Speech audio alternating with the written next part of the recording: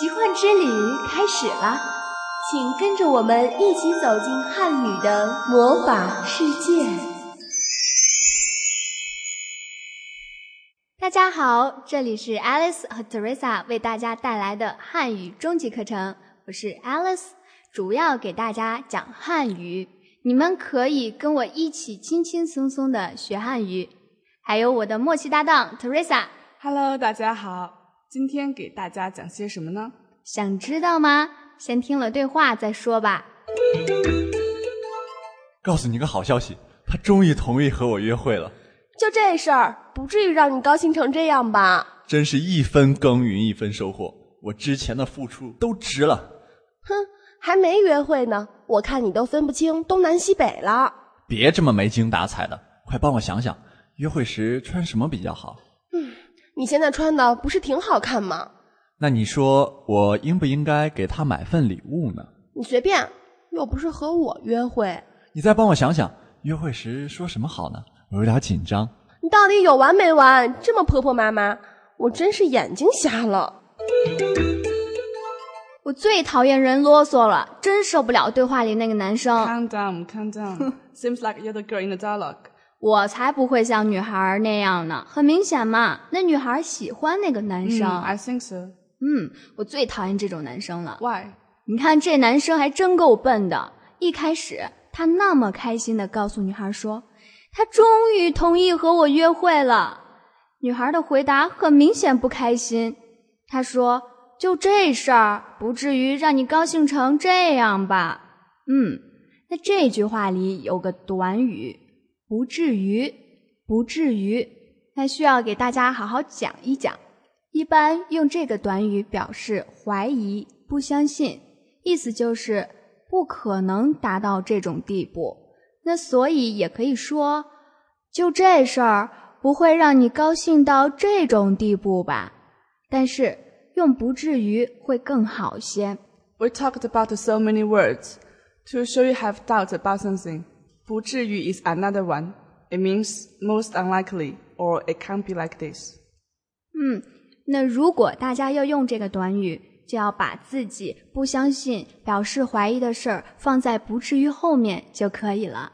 比如我和 Teresa 游戏比赛，我胜利了，我非常的开心，我激动的又蹦又跳。Teresa 就很无奈地说，不就是一个比赛吗？不至于让你激动成这样吧。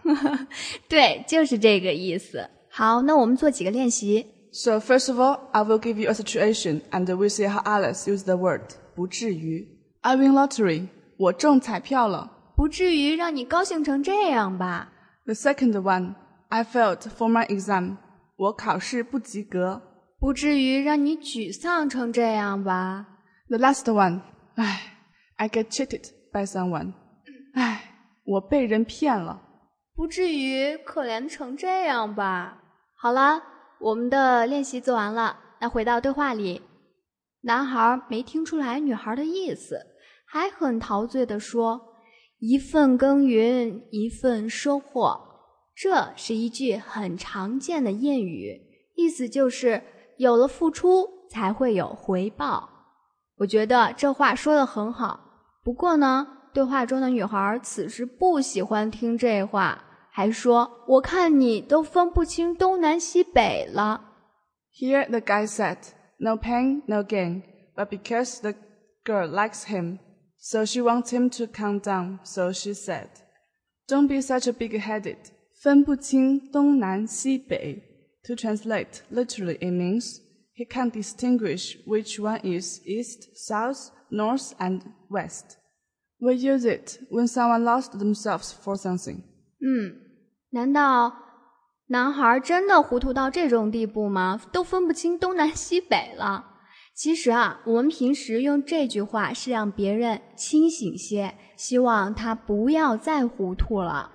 那现在大家应该知道，对话中女孩的意思是想让男孩清醒些，不要再那么陶醉了。那我看这男孩真是个爱情傻瓜，他还没看出来女孩的心思，还说别这么没精打采的。没精打采，一个很容易理解的新词儿。没就是没有，精就是精神，彩就是神色，意思就是打不起精神，情绪很低落。那我给大家举几个例子吧。 He is very sad. 他看起来没精打采的。 It's so disappointed. 别这么没精打采的。练习做完了，我想大家应该会用了吧。那我们继续讲课。男孩明知道女孩情绪低落，还问那么多，他竟然还问应不应该给她送礼物。那这个句子表示询问，征求他人建议。我们以前讲过这个句子，除了用应不应该，还有可不可以、愿不愿意等，都可以用来征求别人的意见。 I think the guy is funny. 为什么？ He chose the wrong time to ask this question. 是啊，所以大家也要注意哦，要征求别人的意见时，也要看对方是不是愿意听，要看场合对不对。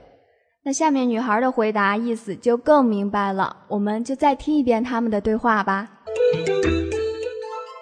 别这么没精打采的，快帮我想想，约会时穿什么比较好？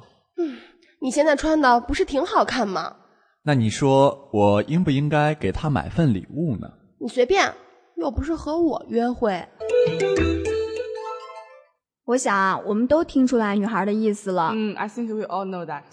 可是男孩还不停地问这问那，我都受不了了。 Do you think he knows she likes him? 我觉得他应该不知道。 I think he knows. 为什么呢？ I don't know, just a feeling. 直觉。那女孩最后生气地说，到底有完没完？这么婆婆妈妈，我真是眼睛瞎了。诶，这有好几句话，我们一句一句说。到底有完没完？一般是在人忍无可忍的时候说的比较生硬的话。 It means like, can you stop or can you shut up? 就是。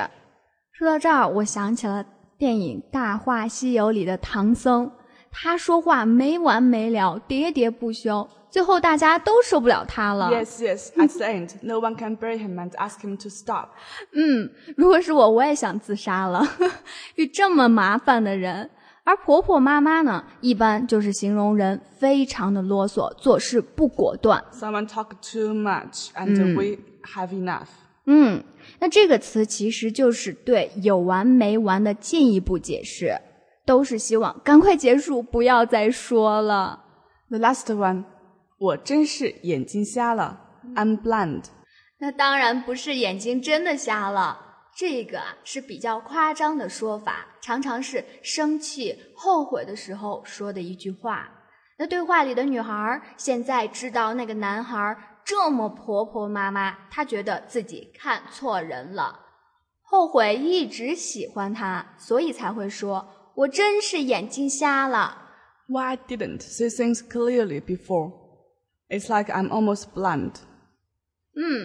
那好了，那最后再听一遍对话，看看这个男孩到底有完没完。告诉你个好消息，他终于同意和我约会了。